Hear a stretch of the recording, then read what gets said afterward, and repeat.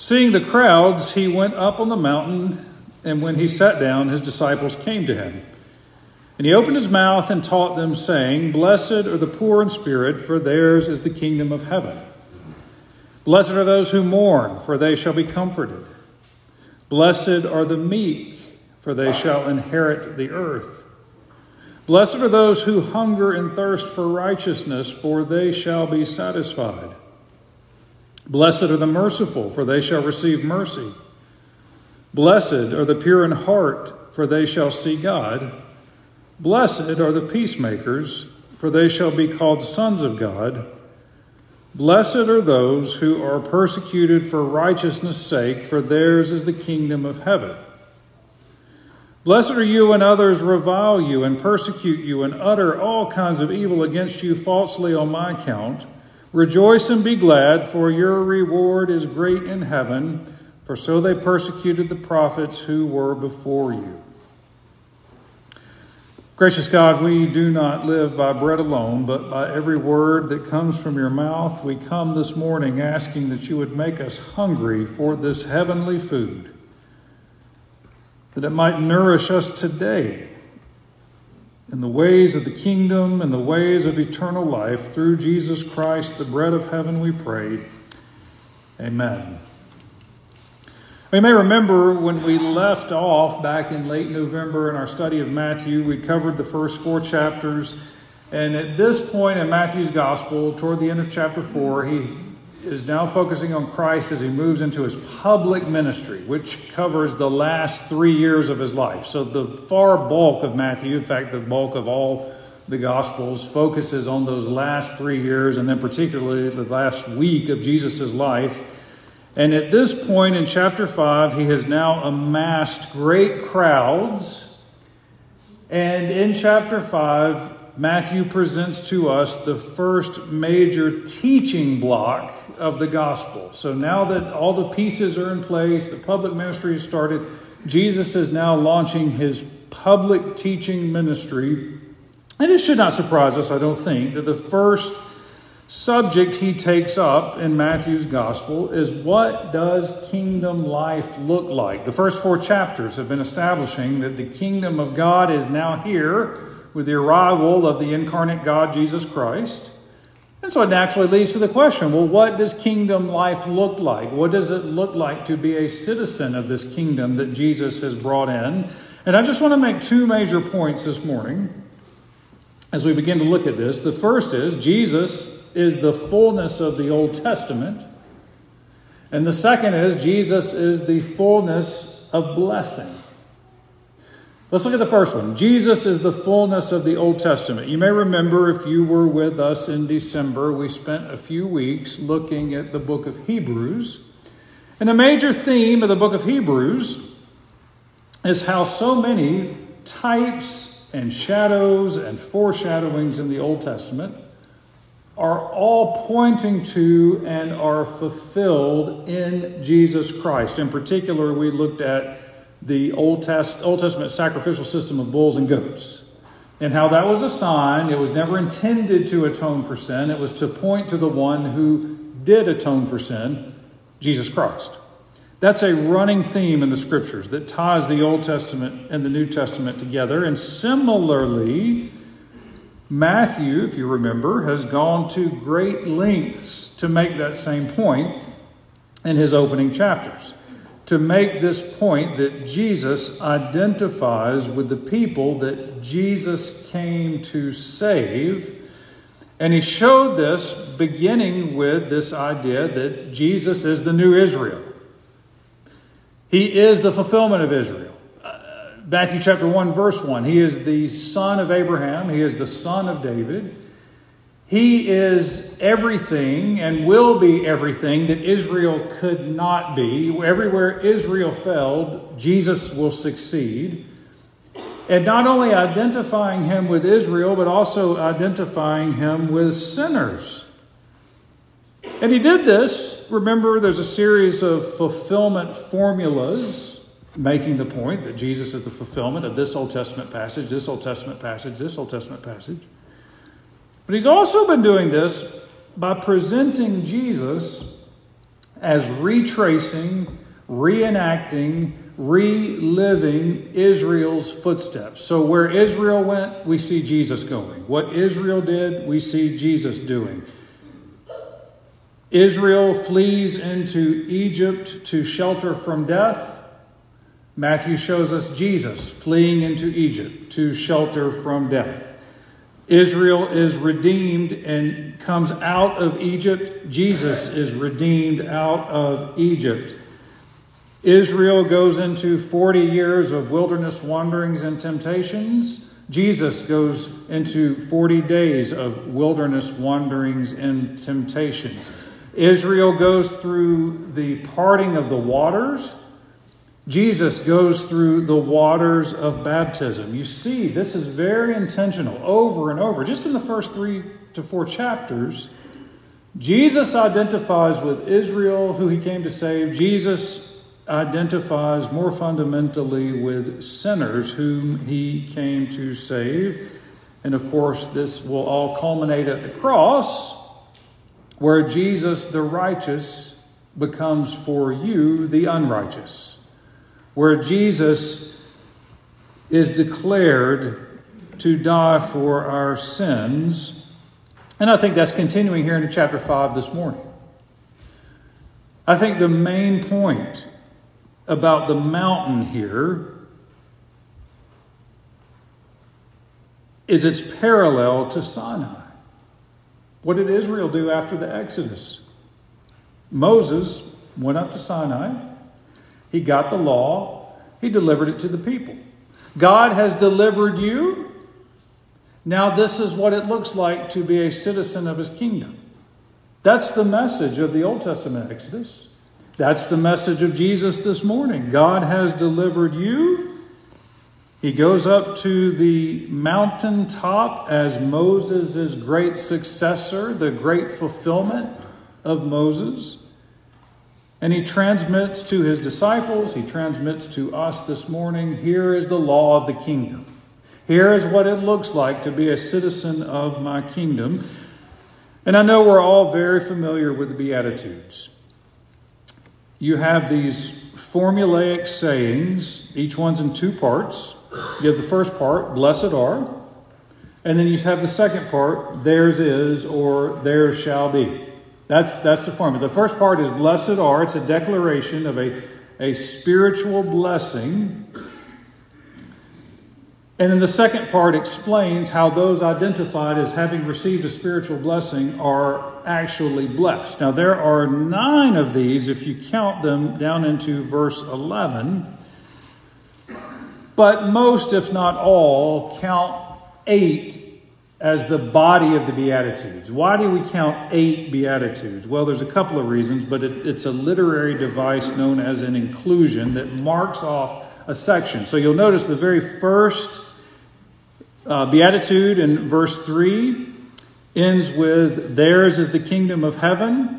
And then you'll notice the 8th one in verse 10, theirs is the kingdom of heaven. So those 2 bookends have the same promised blessing. The others are slightly different in between. So that's an inclusion. Those are like bookends, parentheses. This is a unit, a literary unit. But also will point out to you the first and last are in the present tense. Theirs is the kingdom, whereas the others are in the future tense. They shall this, that, or the other in descriptions of the blessing.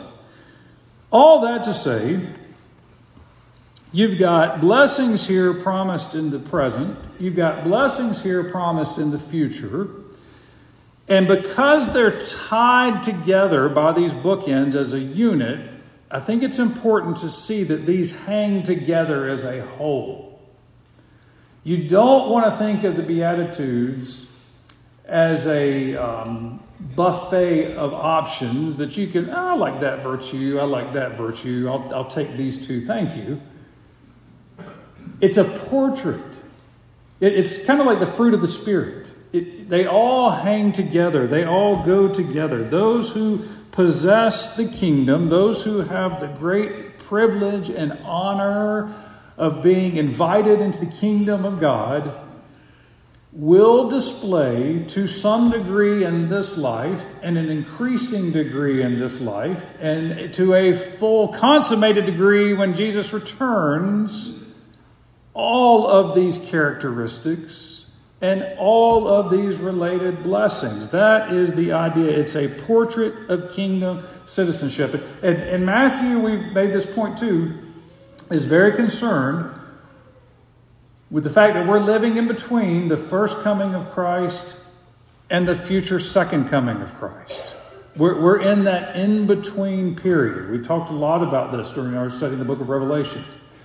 What does it look like to live in that already, in the sense that Jesus has already come, the kingdom has already come, but not yet in the sense that he's coming back and this hasn't been consummated, the already not yet period of time. And I think that's exactly where these Beatitudes land. In that already not yet period of time, in this in-between last days, some of these blessings will be fulfilled here, some of them will be partially fulfilled, some of them will be, all of them will be fully fulfilled when Jesus comes back. First point, Jesus is the fullness of the Old Testament. This is a parallel to Mount Sinai. Jesus is ascending to the mountain after his symbolic exodus, and he's saying this is what kingdom life looks like. Second point, Jesus is the fullness of blessing. The name Beatitudes comes from the Latin word for happy. Happy or blessed. And I think that forces a couple of questions. Number one, what does it mean to be blessed? What does it mean to be happy? And number two, who is the one who is blessed? Well, what does it mean to be blessed? I think everybody asks that question. I think whether you are a believer or not, whether you are religious or an atheist or an agnostic, everybody wrestles with some degree with this question, what does it mean to be happy? What does it mean to be blessed? And if you look at our culture, I think generally what our culture and the world, and I think fallen human nature tells us, is that happiness comes from doing things. It comes from perhaps the accumulation of wealth. It comes from the accumulation of prestige. It comes from the accumulation of possessions. It comes from beauty. It comes from popularity. It comes from esteem. It comes from success. Success in our vocations. Success in our home life. Success in our school life. Position, status, influence. All of these things that we probably spend more time than we would care to admit pursuing in this life. The world holding them out like a little proverbial carrot on the stick. If you just catch this, you'll be happy. If you achieve this, you'll be happy. I think most of us come to find out as we live life year after year after year that the pursuit of stuff, the pursuit of status, the pursuit of these worldly type pleasures are fragile at best. You chase one carrot, you grab it, and you find out, wasn't quite the satisfaction I thought it was going to be. On to the next carrot. And the assumption there, built in, is this idea that happiness is a subjective state. Happiness is if I can just achieve this. And yet Jesus comes along, and you'll notice there's nothing subjective about the Beatitudes.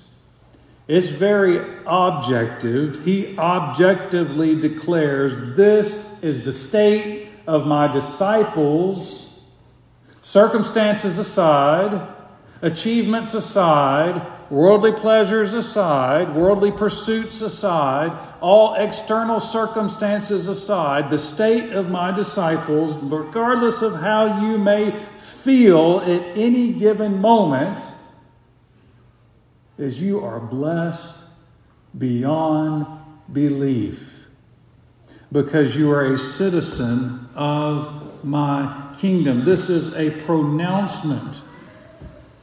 Apart from the circumstances of life, that the kingdom is yours, the earth is yours, comfort is yours, satisfaction is yours, mercy is yours.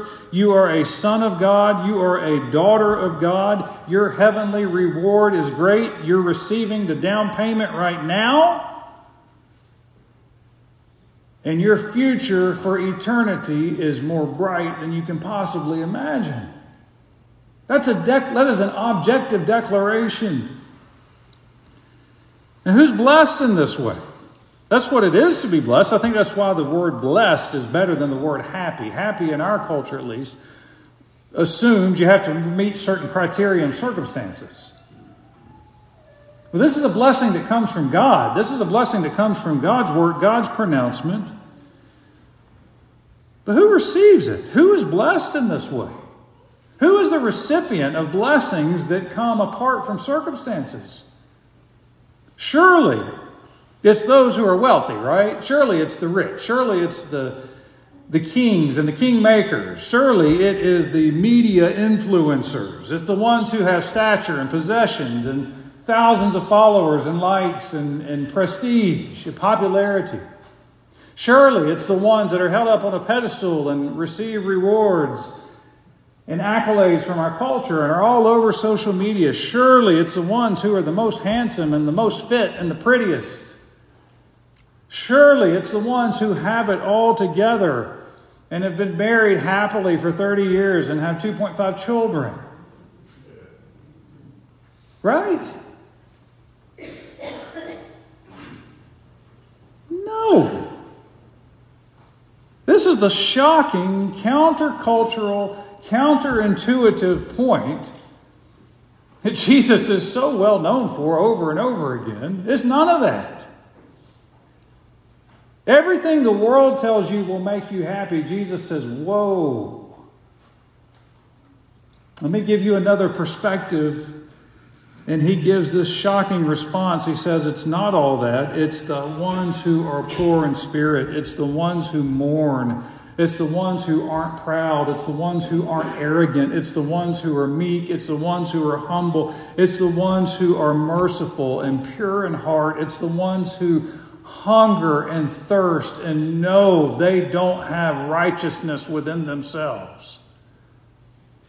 It's the ones who know they are broken and they're peacemakers and they're persecuted. Those are strange citizens. Those are weird citizens. But we serve a strange king, right? The servants know better than the master. Jesus himself was a friend of sinners. He preached peace. He showed mercy. He was despised. He was rejected. He was persecuted. He was afflicted. He was delivered unto death.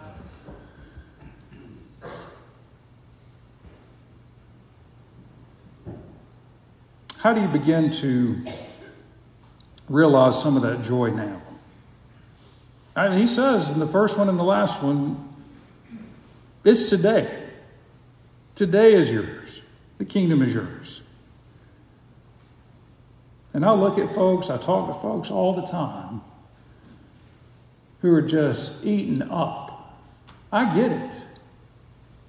By stress, by pain, by anxiety, by broken relationships, by money problems, by addiction. And you've got this culture telling you, and we tell ourselves, if I can just get past this, and this, if I can fix this, and fix this, then I'll be happy. Then I will have arrived. If I can just overcome these things, or if I can just achieve these things, then I will have happiness. And I want to tell you this morning, you can stew on that kind of thing and you can eat yourself alive pursuing what the world tells you will make you happy. And even if you achieve it, you'll find out it's not it. It is not it. So how do we begin to realize some of this joy? I'm not talking about joy all the time. Nobody's going to be happy all the time in this life, this side of the return of Christ. If you meet somebody who's happy all the time, be suspicious. I don't trust anybody that pretends to be happy all the time. Now, let me just give you one thing that I have found helpful over the years, and take it or leave it. This is an exercise that was encouraged to me years ago, and with practice, and I think it takes practice, I do think it's helped with this concept of blessedness apart from circumstances. And it goes like this. First of all, make a list. Make a list of the top things that you perceive are robbing you of joy. Everybody, you've got 3 things that come to mind, I have no doubt. And however you make lists, voice memos, type, text yourself, y'all know I do stickies all the time. I've got stickies everywhere, bedside, tableside, desk side, pulpit. Some of these stickies go back years. It's just my system. My point is, write down, make a note of a few things that you see robbing you of joy. Maybe it's something from your past. Maybe it's something in the present. Maybe it's something you want to achieve in the future that you think is robbing you of joy. Write it down and give yourself permission to set it aside. Maybe it's for 1 hour. Maybe it's for 1 day. Maybe it's for 1 week. You guys are so sweet to my family. We had a wonderful vacation last week. And I have 100 sticky notes. Write it all down. Believe me, they'll be here when you get back.